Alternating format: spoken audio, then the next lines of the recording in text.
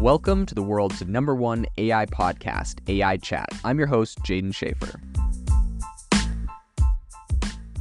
Make sure that you go to aibox.ai, link in the show notes, to join the waitlist for our new AI platform. We're going to be launching an incredible platform that allows you to build anything you want with workflows in AI. So you're able to chain together ChatGPT and image generators and audio generators to make really powerful apps for your organization, or you can host them on our marketplace and actually generate royalties from them. So make sure to go to aibox.ai and join the waitlist. In addition, if you like the podcast, if you could do me a massive favor and please leave us a review on Apple or Spotify or wherever you listen to your podcast. This helps me be able to get better guests on here as they check the reviews to see how you guys are liking it. So if you could please do that, I would really appreciate it. Today on the podcast, we're going to be covering 3 major stories in AI. The first is something that DeepMind has been up to with one of their new AI agents in the gaming field. The second is how AI stocks have propelled some of the world's richest people to over $150 billion increase in their net worth. And the third is the fact that Google is warning some of their employees against using the Bard chatbot. It's sort of ironic and kind of funny. We'll break all of this down on the podcast today. So without any further ado, let's jump into it. So the first story I want to talk about is the fact that DeepMind's new AI agent is a master of gaming. So I don't know if you remember how long it might have taken you to master some of those Atari games back in the 80s, if you were playing them back then, or if you are into retro games and play them now. In any case, this is kind of an interesting place to start because, obviously we have a lot of these really old games that were easier than what you might consider pro games today. And putting something like an AI on those is a good way to kind of ramp it up and see, how it plays eventually modern games today. So what it essentially did is it developed an AI algorithm called Bigger, Better, Faster, and it was able to master 26 Atari games in just 2 hours. They released the code in the official study in conjunction with Cornell University. And I think this is just another reminder that AI is going to make a really big impact in a lot of different areas. And as we slowly start developing AI algorithms and models that do specific tasks, we're going to be really surprised by the power they have. Of course, this is more along the lines of research, but you can imagine the implications of this. Let's say you get an AI to master a military strategy game. It would be interesting to see how much of that could carry over to perhaps real life action and military today. All sorts of implications in this, really interesting. And, this is straight out of DeepMind. The second thing I want to talk about today is the fact that it's no surprise, despite the fact that a lot of people have been saying, this is a economic downturn that we're experiencing right now. There's a lot of stocks that have been slipping this year. And the major winners we recently talked about on a podcast episode are the ones that have been investing in AI. So how much has that actually impacted the owners of these companies or the co-founders? Well, as it turns out, some of the world's wealthiest people have seen, and when I say some of, I mean this is a handful of people here, have seen their wealth grow by over $150 billion thanks to AI, which essentially has fueled the stock market boom for their companies and not for everyone's companies. So in this recent report that came out on this, they specifically covered Meta, who has been releasing a ton of different AI innovation, a ton of different open source projects recently in the AI space, and their shares have actually rallied 134% this year. And I think this is both kind of due to all of this AI that they've been releasing, so they're definitely on the cutting edge, but also because Mark Zuckerberg has called, this is his so-called, year of efficiency. He's cut a lot of costs, and that has lifted the company, their profitability up quite a bit. And so he has actually made over $57 billion, according to the Bloomberg Billionaires Index, just this year alone. So the other one I want to talk about is Oracle's founder, which is Larry Ellison.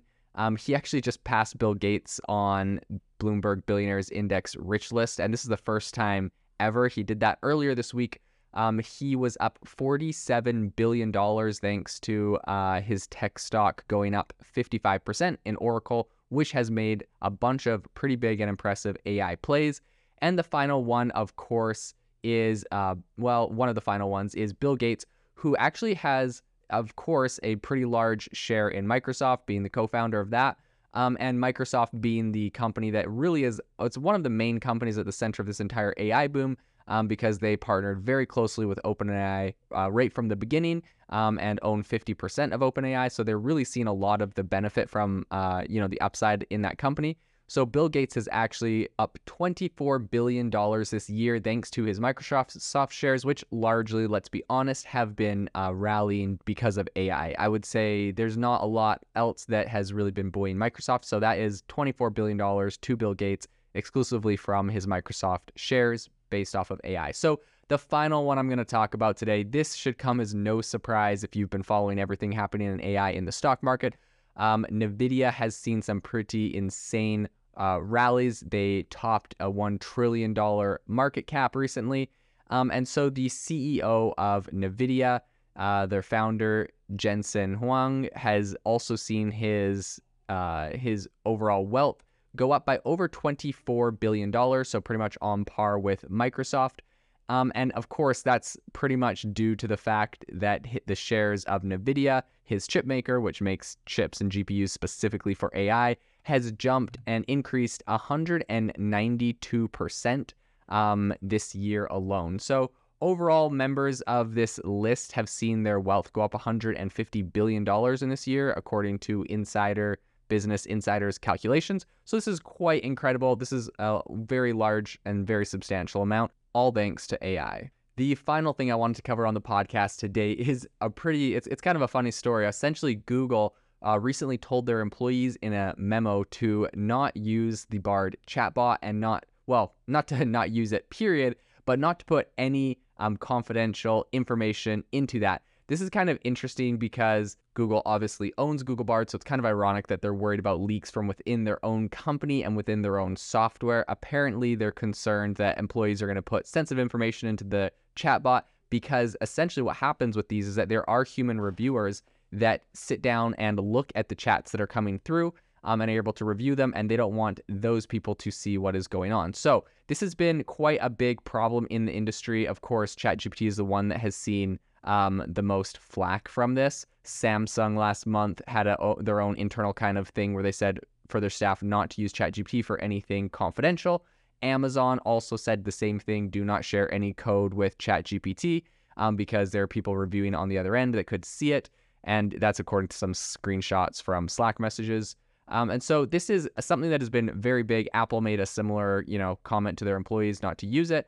And so I think this is a really interesting place where a lot of people are worried about their confidential information being leaked via these chatbots. And of course, it doesn't, feel very good for security for everyone else.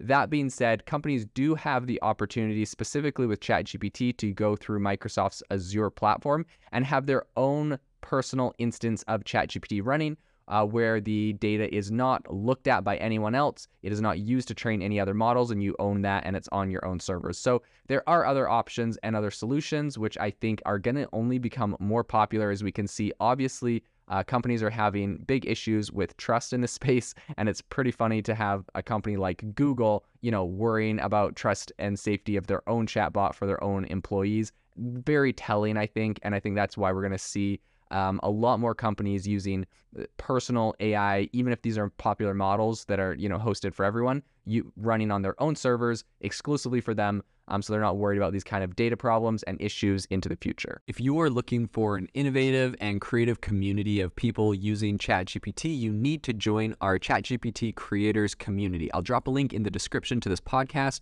We'd love to see you there, where we share tips and tricks of what is working in ChatGPT. It's a lot easier than a podcast, as you can see screenshots, you can share and comment on things that are currently working. So if this sounds interesting to you, check out the link in the comment. We'd love to have you in the community.